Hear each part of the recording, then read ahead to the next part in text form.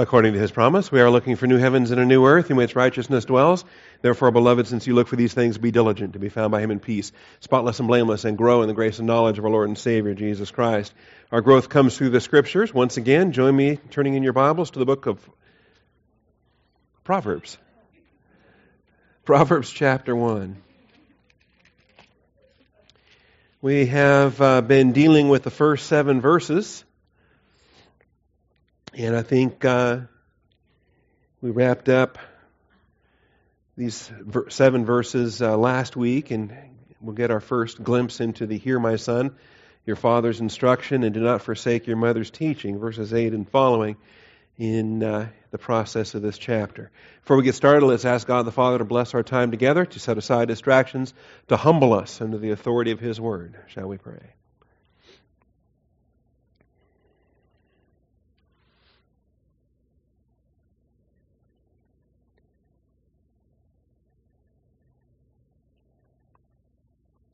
Most gracious Heavenly Father, I do thank you.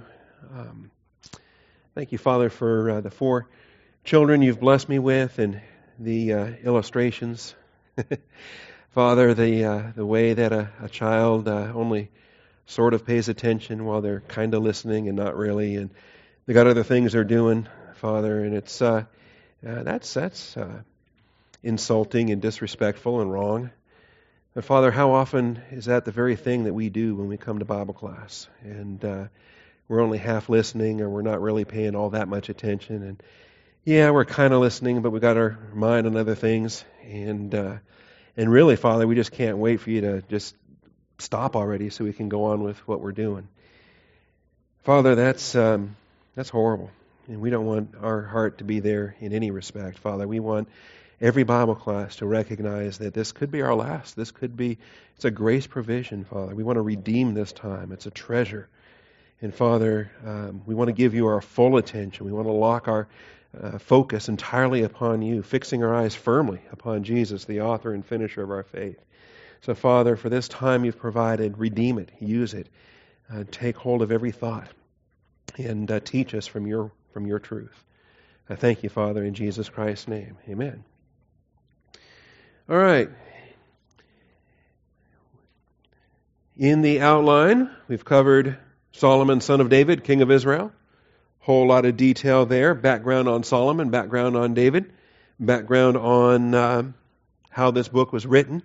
Particularly as we view the first 9 chapters of Proverbs, what I've titled parental wisdom, what we see time and time again is the pleading of a father and mother. We're going to be looking at that in verse 8 today. "Hear, my son, your father's instruction. Do not forsake your mother's teaching." All right, so the father has Musar, the mother has Torah. The mother lays down the law, all right, but under the father's Musar related to these things. And they're linked, okay? We'll be dealing with that. And parental wisdom and the background on David and Solomon, I think, is vital for setting the table and understanding the entirety of the book of Proverbs. Under point 2, we studied what a proverb actually was. And when we are going to study the Mishlei Shlomo, then we need to know what's a mashal. What are the Mishlei? What is a proverb? And why are the terms so interchangeable between a proverb and a parable, or a discourse, or a byword, or a taunt? All the different ways that the English brings a mashal into our language. And it's a variety of different ways. And we realize that a mashal is much bigger than a proverb. And that the study of mashal, the study of mishalim, is a lifelong study, and it incorporates a variety of different styles, a variety of different genres of literature. And that's, I think, unfortunate, is that in English we limit ourselves based upon the format, based upon the style. And if it's a short, pithy statement, we call it a proverb. But if it's a longer kind of a story, like the prodigal son, or a sower went out to sow, or if it's a story, we don't call that a proverb. We call it a parable, for example. And we have distinctions in our thinking because of the because of the shape that the literature takes. And that's, it is what it is. That's what our language has done through the centuries. But it's unfortunate because the Hebrew mind would consider all of them mashal, would consider all of them mishalim, whether they were proverbs or parables or taunts or bywords or anything of the sort. Anyway, all of this was background as material we went through in main point 2. We moved on to main point 3, where we presently are. Actually, we're on the verge of starting point 4. That's all right. Main point 3, Solomon begins by explaining what the book of Proverbs will do. This is what Proverbs will do to you.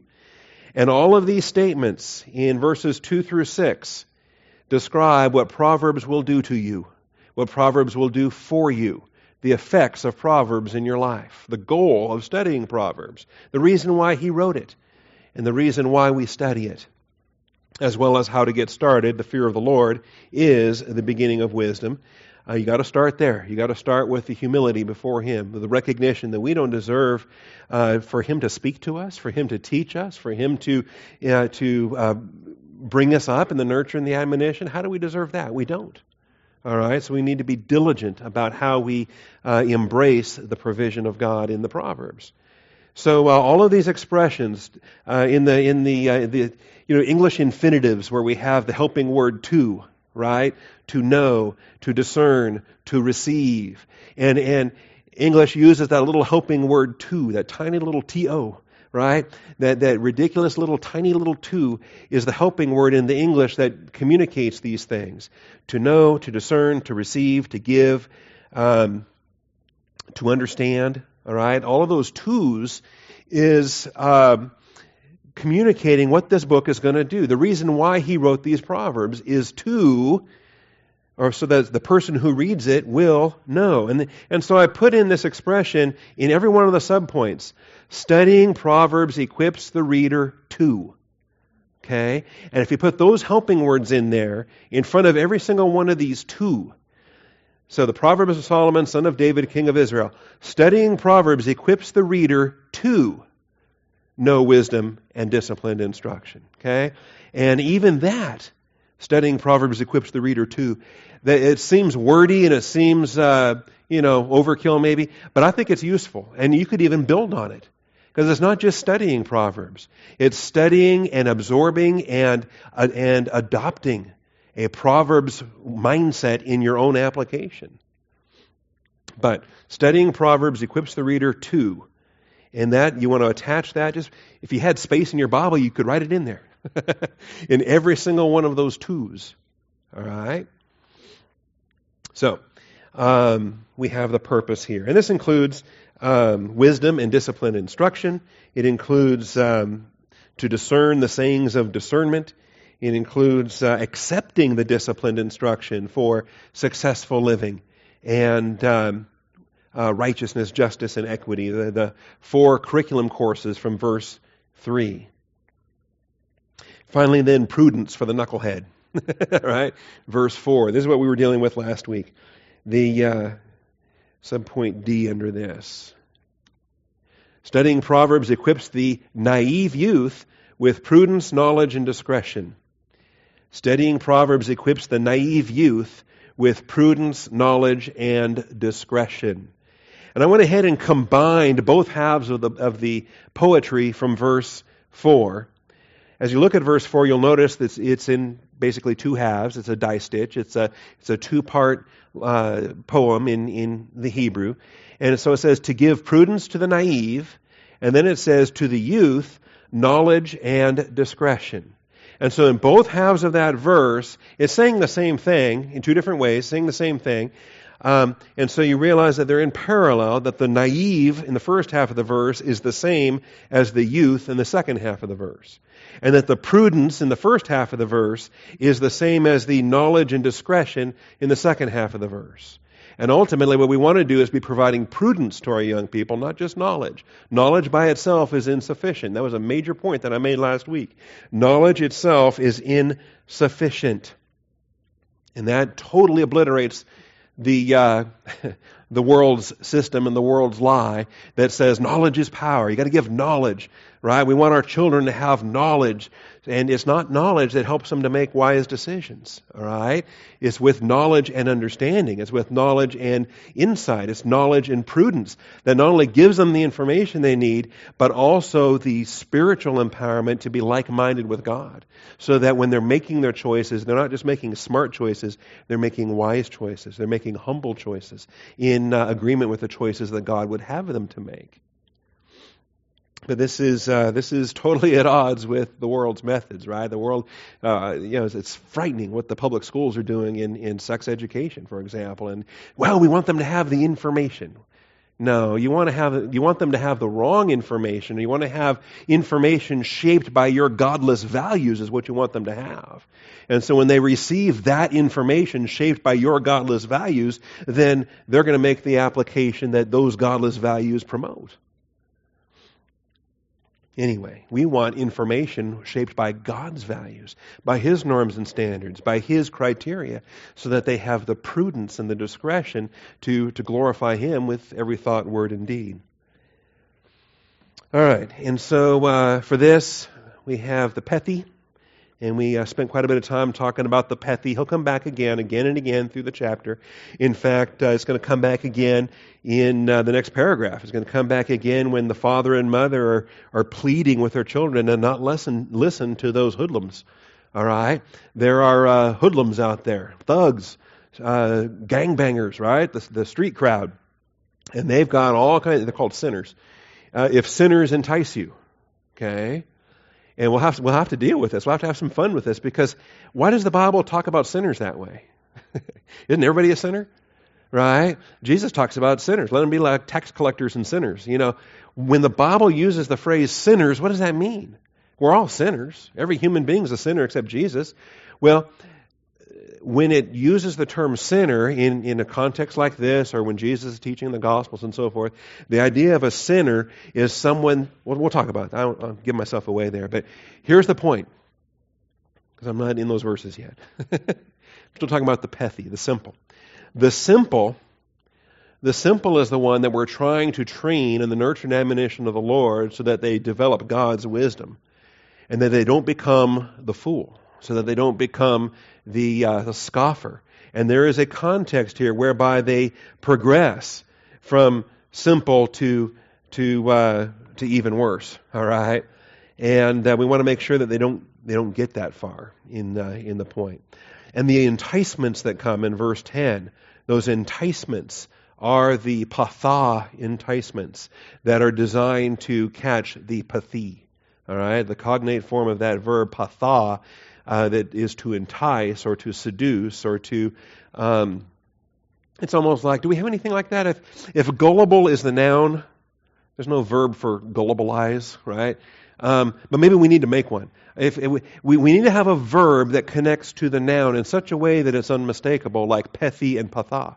All right, to entice, to seduce, to lure, and the gullible, the pethi, is seducible, is gullible, is anyway. I struggle to try to find a noun that will connect with the verb that way, the way that patha and pethi do. So anyway, last week we spent some time with pethi. Number 6612 is the Strong's Concordance. Nothing wrong with being pethi. In fact, there's a blessing for being pethi. The blessings of pethi, I call it sanctified gullibility, is that the trusting child will swallow anything. Which means that God-fearing parents training them up in the Scriptures can just pour doctrine into them like they're sponges. And they are sponges, and they will just soak it up. Okay? And this is the thing that I shared last week. You know, you homeschool your kids, and you realize pretty quickly that they're just gullible. They'll believe anything. You sit them down and say, in their first ever kindergarten class, you're talking about history, and you say, the first president of the United States was a Bolander? And really? Wow, I didn't know that. George, not George Washington, but whatever. You can make up all kinds of stuff, and they will believe you, okay? And then pretty soon anyway, I had fun with my kids when they were smaller, but you learn you train them to not be so gullible, while at the same time you just love the fact that you love them, they love you, they're trusting, they will swallow anything you dish up. And you want to foster that. You want to foster that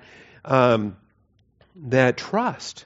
They know they can trust everything you say. And even when you're joking, they know you're joking, and they learn to tell the difference, right? They know that you're not deliberately lying to them or misleading them or things of that nature, but you're training them to spot the teasing and the lying and not the lying, but the teasing and the joking and the so forth. Because when the world's out there seducing them, it's not a tease. It's not a joke. They're not just kidding around. Okay? Not just kidding around when they're patha seducing the pethy. I think that's key. Information alone is not the solution. Information alone is not the solution. The world would tell you that it is. Knowledge doesn't just do it. Da'ath doesn't just do it. Gnosis doesn't just do it. Okay? Da'ath is Hebrew. Gnosis is Greek. Knowledge puffs up. Okay? Knowledge puffs up, but love edifies. That's huge. Knowledge by itself. They say, well, knowledge is power. Well, yeah, but knowledge is also dangerous. Okay? If you know the wrong thing or you know the right thing and you're using it in the wrong way. Knowledge alone is not a solution. So, and there's a reason why, as it says here, to give prudence to the naive, to the youth, knowledge and discretion. And like the definitions there, prudence is defined as knowledge plus discretion. If you can instill knowledge and discretion into your young person, then you are developing prudence. And that's what the naive needs. That's what the youth needs. Knowledge plus discretion equals prudence. And if you want more on that, we have all the terminology that we gave back in the introduction, in the introductory material. In Proverbs, the naive is not the fool, but can quickly become the fool if they don't embrace the Lord's protection for their simplicity. And indeed, there is a progression. This crowd is going to start to lure them, is going to start to celebrate their simplicity. You know, you look at it, verse 22, how long, O Pethi, or the plural, Pethi is singular, how long, O naive ones, will you love being simple-minded? In other words, how long will you love being Pethi? You're supposed to grow out of it. And scoffers delight themselves in scoffing. If you've stayed Pethi too long, you become the scoffer. If you stay the scoffer too long, now you're the fool. Okay? And fools hate knowledge. There's the progression. And we don't want any part of that. Now, there is a protection for the simple. Yes, God protects the simple. Psalm 116 talks about this in verse 6. Yes, He protects the simple. The Lord preserves the simple. I was brought low and He saved me. Okay? Yes, He does that because that's just the kind of God He is. But, are you going to tempt the Lord? Are you going to put the Lord your God to the test? See, remember how the devil tempted Jesus and say, well, just throw yourself off of here. He said He'd protect you. You know, are you going to claim this verse and say, well, God said He'd protect the simple, so I'll just stay a simpleton all my life. If I never grow up in doctrine, well, then God will just have to take care of me the whole time. Think again. All right? He does preserve the simple, but He also commands you to grow in the grace and knowledge of our Lord and Savior, Jesus Christ. So you can very quickly go from being simple to being a rebel, to being a scoffer and a fool because you are defying the Lord God that commanded you to grow up, to grow in His grace and knowledge. Studying Proverbs never ends. This is subpoint E, also from last week. Studying Proverbs never ends. This is the side trip that we have here. There's a side trip in the midst of this. In the midst of all of these twos, to know, to discern, to receive, to give, to understand in verse 6. But in between verse 4 and verse 6 is this side trip. It's a parenthesis, if you will, interrupting the train of thought before wrapping up the final objective of studying Proverbs. The recognition is, yes, we start the youth in Proverbs, but they never leave it. They never get out of it. I don't care if you've been saved 90 years, right? Or whatever, okay? I think in this room it's probably, I don't know, Ethel or Valentina. One of you has probably been saved longer than everybody else in this room, all right? But, okay, you got saved when you were a teenager and now you're what you are, okay? That's a long time to be saved. So are you done with Proverbs yet? Never. Never. The learning never ends. Studying Proverbs never ends. It may start in one's youth, but the blessings of Proverbs sustain believers of all ages. And my favorite story was Mrs. Box, Mary Box at Buckner Village. She's with the Lord now, but years ago when I go to visit her, she was 105. 105 years old. She went to heaven a week short of her 106th birthday. So she was nearly 106. She was 105, and she'd been saved since she was 10 years old. Okay, she got saved in a Methodist church, and Methodists had a good gospel 95 years ago, and she got saved in a Methodist church at the age of 10, and had been walking with the Lord for 95 years. Can you imagine? Well, trumpet pending. Yeah, I don't hope to be here that long, but trumpet pending. The blessings of being with the Lord for 95 years. Okay? But studying Proverbs isn't going to end. You're not going to just dismiss that and say, well, that's for babies, that's for children. No, the wisdom of God is infinite. We should be in it time and time and time again. I think Psalms and Proverbs gives us the devotional blessings we need to take the Torah, to take the law, to take the prophets, to take all the doctrine and all the theology from the rest of Scripture. All right. And there's Proverbs 1:5. Studying Proverbs equips the reader to discern the mysteries of life. Proverbs, figures, and riddles. Proverbs, figures, and riddles. And I think when we contrast verse 2 with verse 6, some of the vocabulary is redundant and some of the vocabulary is rather unique. And when it says to understand a proverb and a figure, the words of the wise and their riddles, I think we're going beyond spiritual life wisdom, and we actually start to see the benefits in secular life as well, the mysteries of life, as we describe it here, the conundrums that the world may wrestle with, the mysteries of life that believers and unbelievers alike ponder with respect to why are things the way that they are, and different components there. And if the unbeliever wants to philosophize, let him philosophize. How about we respond with some wisdom? We can respond with Proverbs and divine viewpoint. And particularly, hey, they can put whatever. They'll put their Aristotle up on display or their whoever. Maybe they're, into other philosophers, modern philosophers or what have you. Okay, fine. Put up your postmodernism. I'll put up my Bible.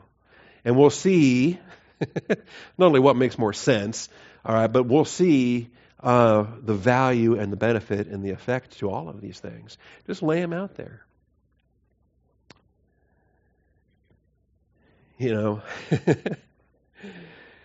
It's marvelous. Things which eye have not seen, nor ear heard, nor have entered into the heart of man. And you talk to someone that does not have a grounding in the Word of God, and they've got all these puzzles, the meaning of life and why are we here and what, different things. And just say, I know why we're here. We're here to glorify Jesus Christ. I'm here, I'm saved unto good works, prepared beforehand that we should walk in them. And they may not accept what I tell them, but they're going to identify that I've got a grounding and a stability based on my convictions of Scripture, and they're drifting, they're tossed, they're just floating around, and no matter what they embrace in terms of a personal philosophy, it's not grounded in an objective standard of absolute righteousness. In any event, I think Proverbs is a blessing for that. Finally then, verse 7, the fear of the Lord is the beginning. The fear of the Lord is the beginning. I almost want to stop and just give a 30-week lesson on the fear of the Lord. We're going to see it again. It's going to come up again and again and again and again throughout the book of Proverbs. How we fear Him, how we have reverence before Him. We better be humble before Him. The fear of the Lord is the beginning. Start there and never leave it. All right? Are some Christians saved? Here's the flip side of what I was just illustrating. Are some Christians saved too long? So, how could that be? Pastor, you just got done telling us about Mrs. Box and how great it was that she'd been saved for 95 years. Here's what I mean by this. Saved for so long that they have forgotten their former manner of life. They've forgotten the grace that saved them. They've forgotten the joy of their salvation. They have departed from the fear of the Lord. And they've kind of adopted this mentality that is not so fearful any longer. They've grown over familiar. And I think it's an occupational hazard. I think it's a snare. We are intimate. We are in fellowship. We have fellowship with the Father and the Son. But let's not ever become so intimate, reclining on His bosom and whatnot, that we lose the reverence, that we lose the fear. See, I don't believe the Apostle John ever lost his reverence, even when he was reclining on Jesus' breast. All right? So Job 28:28, Ecclesiastes 12:13, James 1:21. Let's review these. Did we look at these last week? No. Okay, well then let's look at these. The fear of the Lord is the beginning. Start there and never leave it. Job, the book of Job, the oldest book of our Bible. Wisdom literature before there was any other scripture written.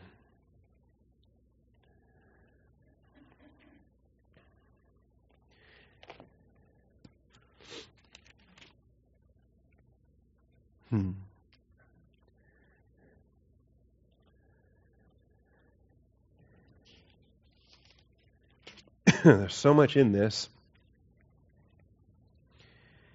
Where do I pick up on this? All the doctrine in this chapter. And he had no Bible, no law, no Old Testament, no Levitical priesthood. Living in the patriarchal age after the flood, before the call of Abraham. The chapter begins, surely there is a mine for silver and a place where they refine gold. I've done a lot of mine studies. And that's what I call my study at home, is the mine. It's where I dig up all the doctrine and prepare it to feed you guys with it. There is a mine for silver and a place where they refine gold. So there's a place that you dig it out, but then you got to refine it. Iron is taken from the dust, copper smelted from the rock. Man's expected to do this. We take what God has provided and we make use of it.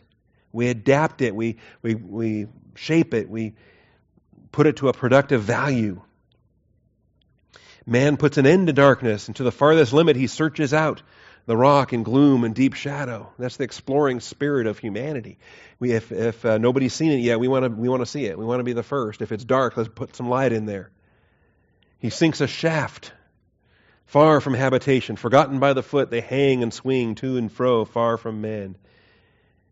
The earth, from it comes food. You know, you're growing crops, but underneath it is turned up as fire.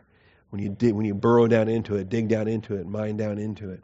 Its rocks are the source of sapphires. Its dust contains gold. This is the blessings of what God has provided. But He didn't just, you got to dig for it. You got to work for it. You got to pull it out. It's part of the responsibility of humanity. The path no bird of prey knows, nor has the falcon's eye caught sight of it. Proud beasts have not trodden it, nor has the fierce lion passed over it. Anyway, we'll get to this. Maybe after Proverbs we'll teach Job. I would love to teach the book of Job someday. He puts his hand on the flint. He overturns the mountains at the base. He hews out channels through the rocks. His eye sees anything precious. He dams up the streams from flowing, and what is hidden he brings out to the light. This is what we're blessed to do in the image of God. He's the creator, but we harness His creation. We adapt it. We draw power from it.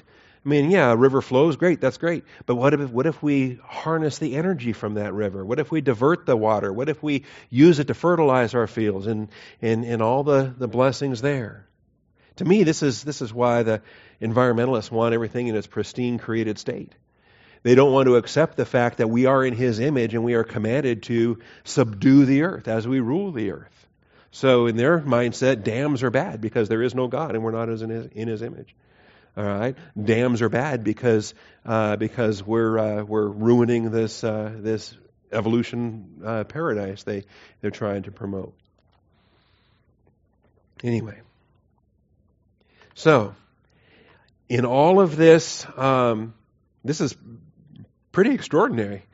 Talking about mining and damming and all this, technological stuff for the world would tell you Job was a caveman, right? Living back in primitive times. I think Job was brilliant. The patriarchal age, Noah and the generations after Noah were absolute geniuses to, think about the pioneer life after the flood. And they rebuilt civilization after the flood in these early generations.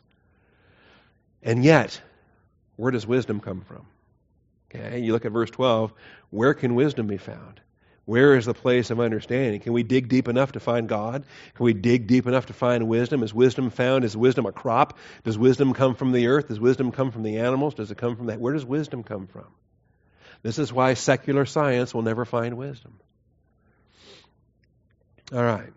Where is the place of understanding? It's at the feet of Jesus. It's at the throne of God. Okay? Job knew this. David knew this. Mary knew this. Mary and Martha. All right? Sitting at the feet of Jesus. Man does not know its value, nor is it found in the land of the living. The deep says, it's not in me. The sea says, it's not with me. Pure gold cannot be given in exchange for it, nor can silver be weighed for its price. Even the most precious of metals, that which becomes a medium of exchange, cannot purchase chachma, wisdom. It cannot be valued in the gold of Ophir and the precious onyx or sapphire. Gold or glass cannot equal it, nor can it be exchanged for articles of fine gold. Anyway, some other contrasts here. Coral and crystal are not to be mentioned. The acquisition of wisdom is above that of pearls. The tremendous wisdom. I mean, look what Job understands in terms of minerals and metals and gemstones and what an economy they had. And this is pre-Abraham time. Third millennium, probably, third millennium BC. And the commerce between the land of Ethiopia here and the land of Ur. Or the land of Uz. The land of Uz. Abraham was from Ur. Where then does wisdom come from? Where is the place of understanding? Thus it is hidden from the eyes of all living and concealed from the birds of the sky. Is he really talking about zoological birds there? Abaddon and death say, with our ears we have heard a report of it. Okay. What an angelology that he understands Abaddon and death. God understands its way, and he knows its place. For he looks to the ends of the earth, and he sees everything under the heavens. When he imparted weight to the wind. Do you know wind has weight?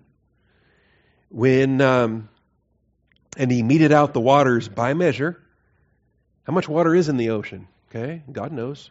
He's got all the measurements.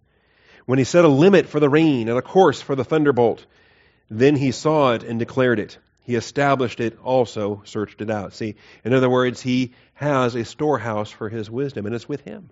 He's reserved that for himself. And to man he said, behold, the fear of the Lord, that is wisdom. If you want to access this storehouse, okay, if you want gold, if you want water, if you want all these other things, there's places for them and you can go find them. But if you want wisdom, you've got to start with the fear of the Lord. The fear of the Lord, that is wisdom. And to depart from evil is understanding. The link between wisdom and understanding. It's like Proverbs right here. Okay? 1,000 years before Proverbs. You know, we think about Proverbs as 1,000 years before Christ. Job is at least 1,000 years before Proverbs, probably more. All right. Fear of the Lord. Start there and never leave it. And Job again took up his mashal and said, you see in chapter 29 and verse 1, these are Proverbs. We don't think of them as Proverbs, but this whole thing from 27, even earlier than that. Where does Job start? 26 in his response. And then in 27, he continued his mashal and said, in verse 28, he's still talking. In chapter 29, he's still talking. Job again took up his mashal and said, Job is communicating mishalim, what we would call proverbs or parables or discourses, or its wisdom is what it is. Memorable sayings containing wisdom. All right. Ecclesiastes 12:13. If I'm not careful, I'll read all of Job 29 too. So that's a good chapter also. Let's go to Ecclesiastes. Here's Solomon getting ready to die the sin of death. You know, the wisest man who ever lived, and the end of his life was a train wreck.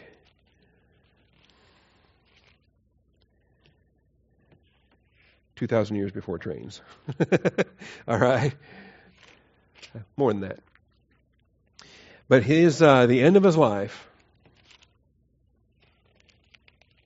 and I realize scholars debate, is it Proverbs, Song of Solomon, Ecclesiastes, or Proverbs, Ecclesiastes, Song of Solomon? Is it even Song of Solomon, Proverbs, Ecclesiastes? You know, when you take these three books, what order did he write them in? And how do you match the composition of these books with the narrative of his life? From David's death to becoming king to dying at the end. Anyway, as I read it, as I go through 1 Kings, and as I evaluate the life of Solomon, I think this is his end. All right, this is his end. Song of Solomon is early or mid. Okay, he's got a small harem at that point, 60 wives and so forth. He hasn't quite reached the 1,000 status yet that he finally reaches to. Okay? So I put it Proverbs, Song of Solomon, Ecclesiastes. That's my order for the writing of those texts. But at the end of Ecclesiastes, we see here, the conclusion when all has been heard is this. And you got basically 12 and a half chapters of human viewpoint. The Holy Spirit inspired Solomon to compose what happens to a believer when you depart from divine viewpoint.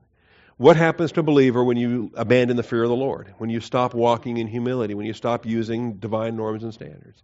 If all you're going to do is live your life according to your secular wisdom, according to your understanding, well, there is a way that seems right unto a man, but the end thereof is death. Okay? And then, I don't know, some people think that Ecclesiastes is depressing. I love it.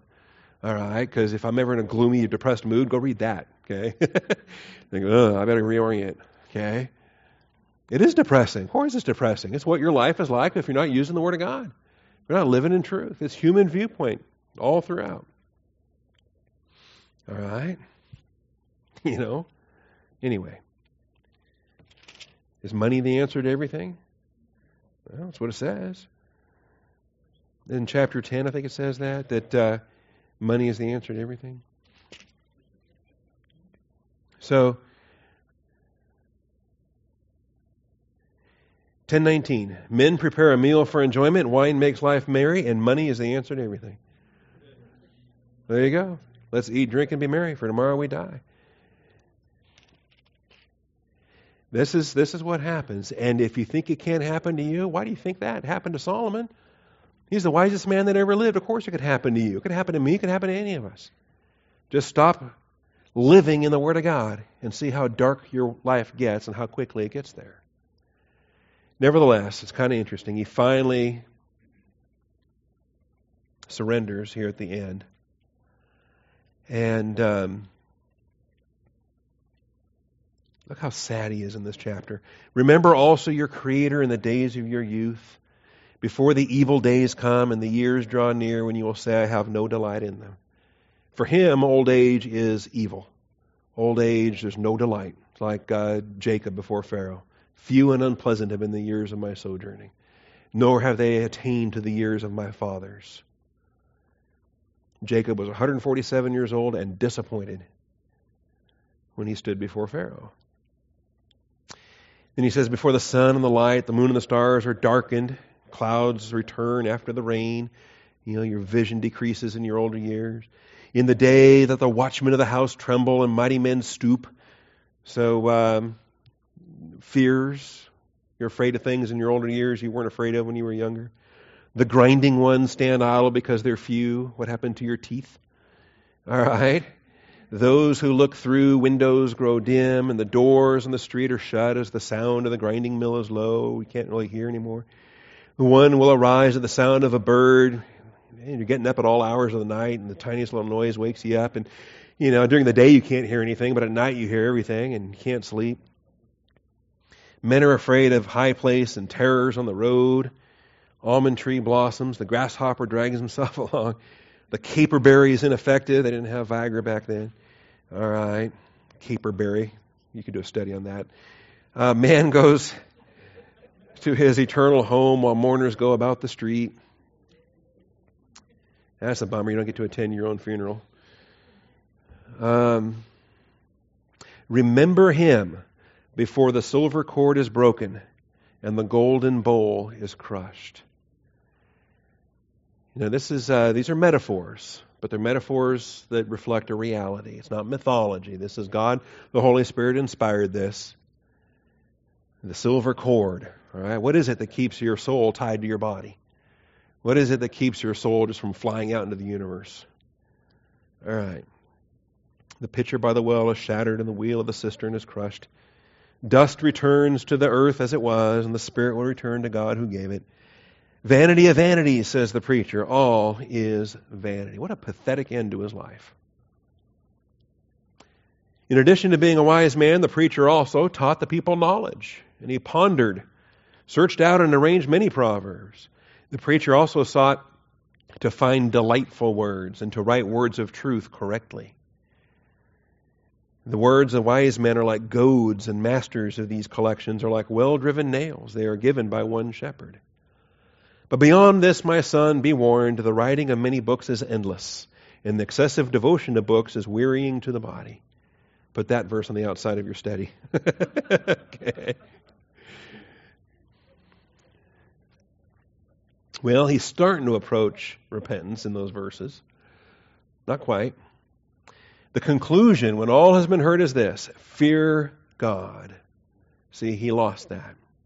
He lost that, and he's lamenting it here on his deathbed, that he lost the fear of the Lord. Fear God and keep his commandments, because this applies to every person. For God. And why is he talking about God? Where's his intimacy? Why is he not talking about Yahweh? Why is he not talking about, Yahweh gave him a name at his birth, beloved of the Lord. What a pathetic end to Solomon's life. God will bring every act to judgment, everything which is hidden, whether it is good or evil. All he has is he knows that he's going to answer to God. Well, never leave it. Don't be a Solomon. Finally, James 1:21. I think the book of James is Proverbs for the church. The book of James is wisdom literature in the Greek canon.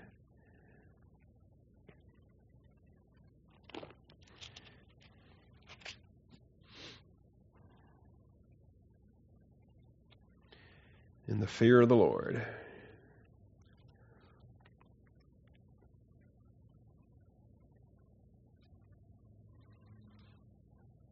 Verse 19 says, "This you know, my beloved brethren, everyone must be quick to hear, slow to speak, and slow to anger." This is the humility required. This is the nature of the body of Christ, or as we should be manifesting the body of Christ by his design. Quick to hear, slow to speak, and slow to anger. For the anger of man does not achieve the righteousness of God. What are we called to do? What are we called to exhibit in the Christian way of life? Therefore, putting aside all filthiness and all that remains of wickedness. In other words, why do we start every prayer or every Bible class with prayer? How are you going to grow in the Word of God if you're carnal? How are you going to be humble to receive the Word if you're carnal?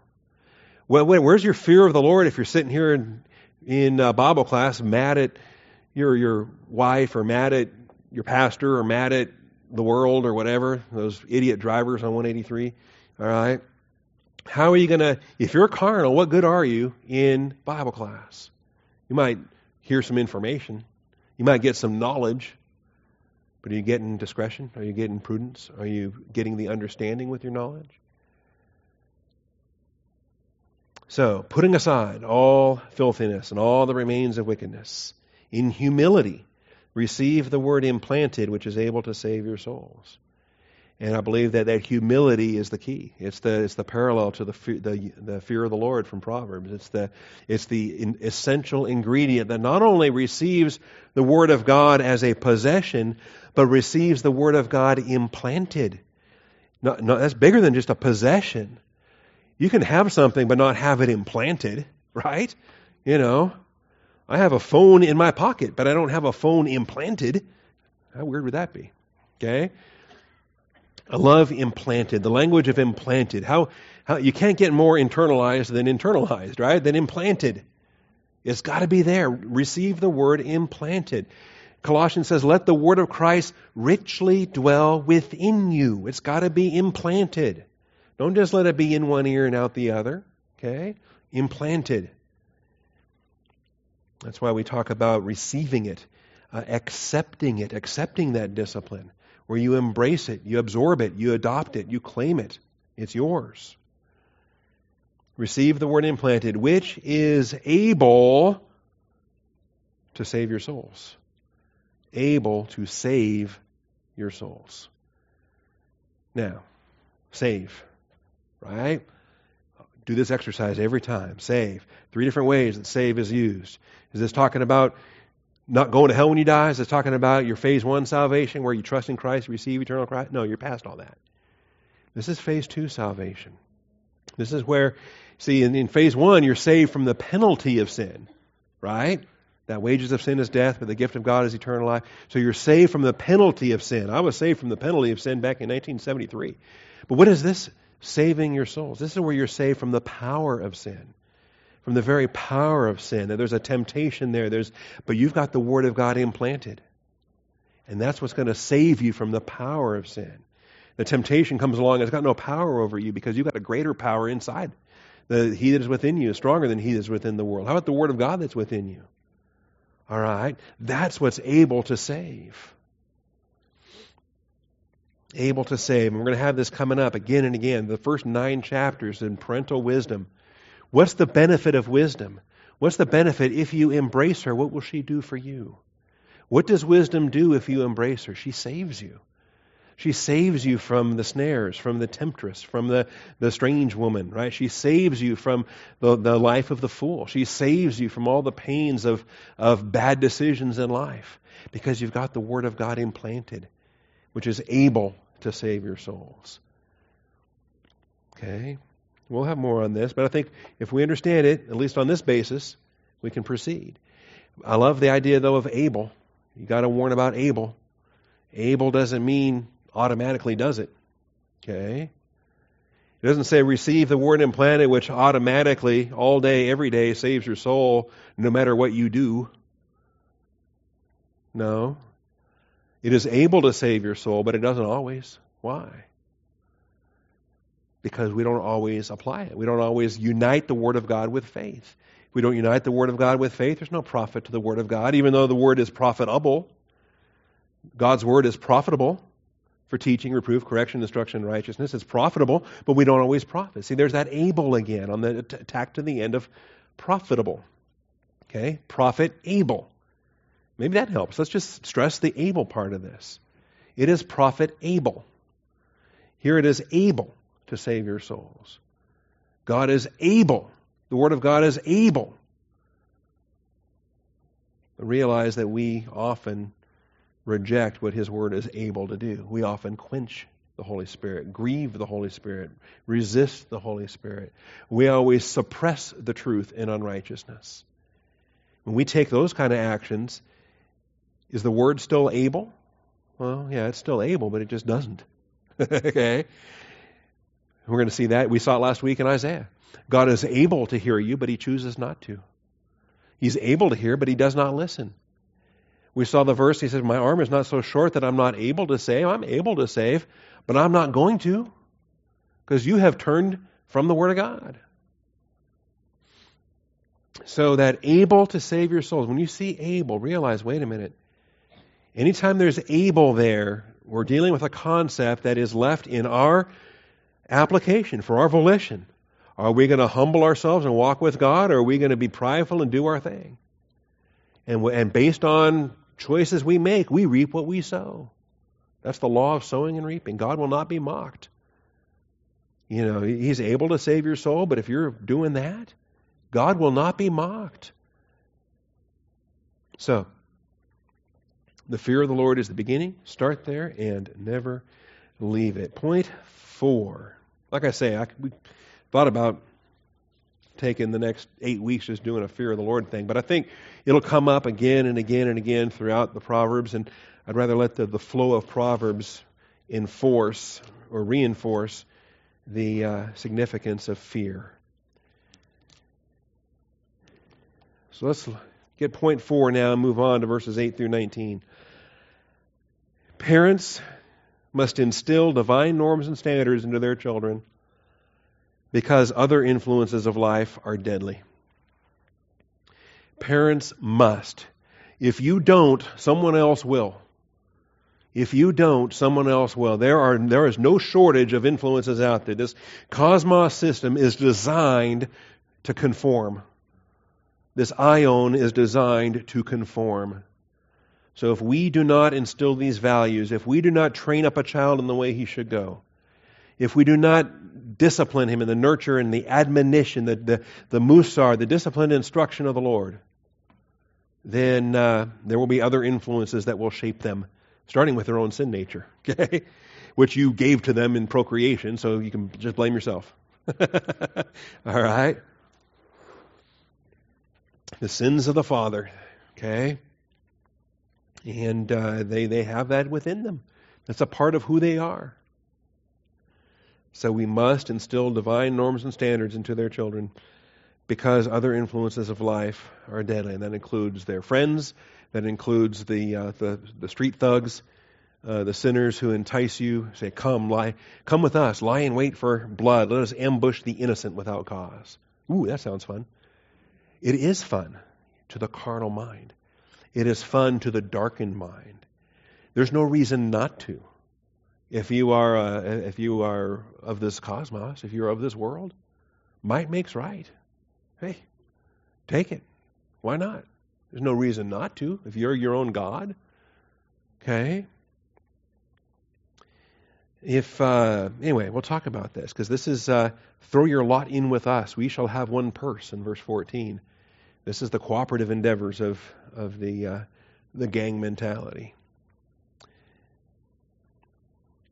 There are other influences, and we want no part of it.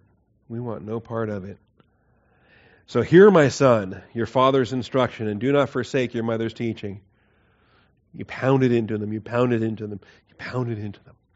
Where they've heard it 1,000 times, they've heard it 100,000 times. They've heard it and heard it and heard it and heard it. Because guess what? A day comes and they leave your home. Okay? And if it's not ingrained into their soul, I can still hear it. I can hear it, I can hear it, I can hear it. 40 years later. Things that my parents pounded into me. And they pounded hard because I'm thick. Okay? I can still hear my dad's voice saying, 10,000 years from now, what difference will it make? Okay? I'll never forget that because he said it 1,000 times. 10,000 years from now, what difference will it make? Okay? Meaning, think beyond this life. Think eternally. Think with a spiritual mindset. Okay. So, it starts with hearing, but then not forsaking. And I got 8 minutes left, so we're not going to get very far with it.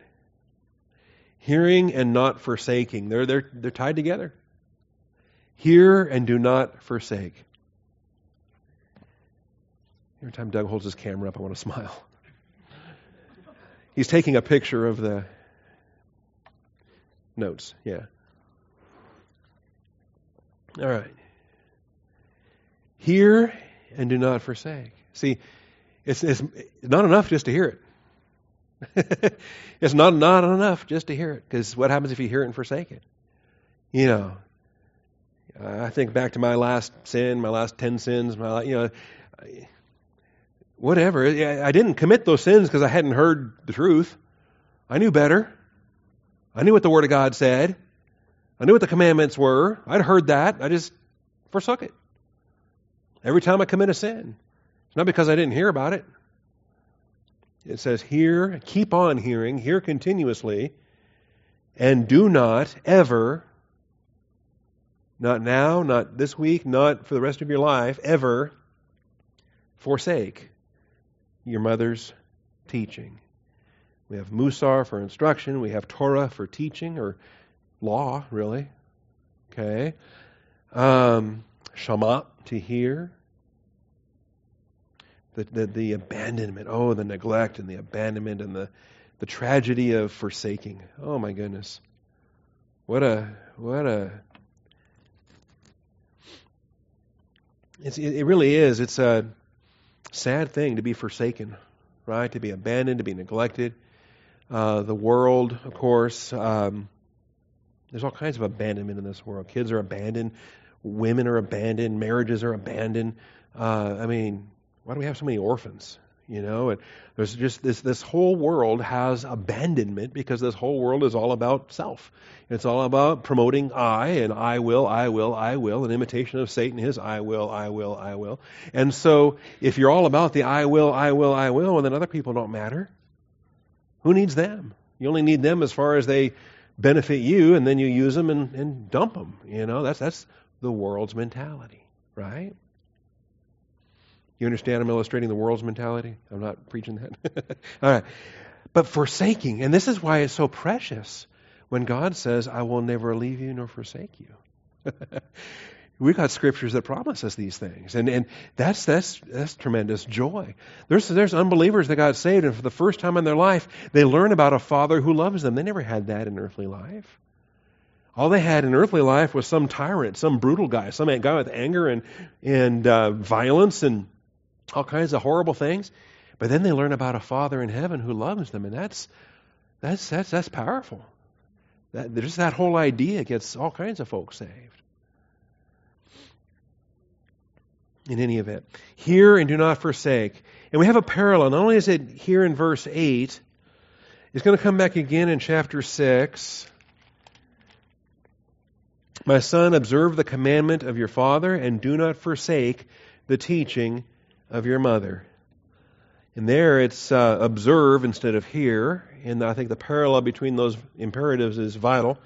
And then it's a mitzvah, commandment, instead of what we have here in verse 8 with musar. And then, but then the forsake and the teaching is the same for mother there. The Torah of your mother. Bind them continually on your heart. Tie them around your neck.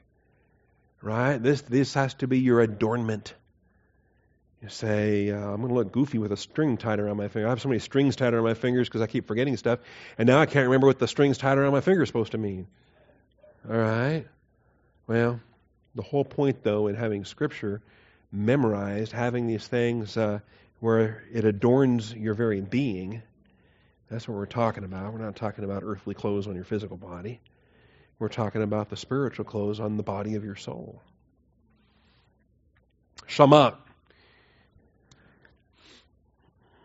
Sometimes I think, don't I say, if there's 20 Greek words, this is one of the 20 Greek words you need. I think every believer, every church age saint ought to know agape and phileo. Every church age saint ought to know charis. Every church age saint, there's about 20 Greek words that I think, ballpark 20. And I think, I don't care if you're a pastor or not a pastor or whatever, every church age saint ought to have a handle on some of those expressions and what they signify. In the Hebrew, maybe a dozen. Maybe a dozen Hebrew terms. And Shama is one of them, if not number one. Shama is definitely in the top dozen, the top three. Shama. Shama. S-H-A-M-A apostrophe. I remember when I was 5 years old and sitting in church next to my mom, because we were always in a row. Early we were in a row. Dad, Mom, me, Mary. Later they got shuffled a bit with the younger kids, and then I got thrust to the end.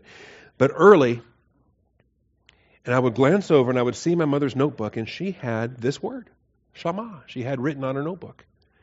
And when she filled her notebook, like you just filled your Life of Christ notebook and you get a new notebook and so forth, she would get a new notebook and she would write Shama on the top of that new notebook. Wow, that meant something to her. I didn't know what it meant, but now I do. Okay? To hear, but it's to hear with the humble expectation of making application of what you're hearing. All right? Remember, James talks about don't be just a hearer only, but be a hearer and a doer. Shama is built in the idea that you are hearing and you are doing. That you are hearing and that you are obeying. That you are hearing and you are paying heed. Maybe pay heed is a better rendering. To where, because sometimes you hear but you're not really listening. All right? Here you are hearing and paying heed, and you are humble before it, and you are recognizing that this is something you have to obey. That's Shama. 30 times in Proverbs, 1,158 times in the Hebrew Old Testament. Do you know how many Hebrew words show up more than 1,000 times in the Bible? Other than the and, you get certain pronouns and articles and prepositions and whatnot. Those don't count. I'm talking about real words of substance, like a verb, that occurs, 1,000 times. There's not many. This is a huge emphasis throughout the Old Testament that we are expected to hear. God Himself promises to hear when we call upon Him, when we pray. He hears. Anyway, Shama is a fascinating word study. And next week we'll take a look at these 30 uses, and we'll just the 30 uses in Proverbs. We won't go through the 1,159 uses. Otherwise, I'd just say, hey, read the Old Testament before next week. That's practically every chapter. How many chapters are there in the Old Testament? Well, there's 1,189 in the entire Bible. And the Old Testament's about 70% of the Bible, so I don't know how many chapters there are in the Old Testament. But 1,158 uses means pretty much every chapter is going to have something. Okay? Hear and do not forsake. We'll pick up on this next week. The biggest thing is to hear. The biggest thing is to be a disciple, to be a student, to be humble before God. Because if you're not hearing, how can you live? If you're not learning, how can you live? Father, I thank you for this morning. I thank you for the book of Proverbs. I thank you for this class. And Father, it's always been a special class, from life of Jacob to life of David to life of Christ, and now it's Proverbs, Father. And I thank you for the blessings of what you are providing, and I thank you for the lessons that we're learning, Father, and that through the Word of God we learn how to live, and because we live to learn. And I thank you for this wonderful truth. In Jesus Christ's name I do pray. Amen.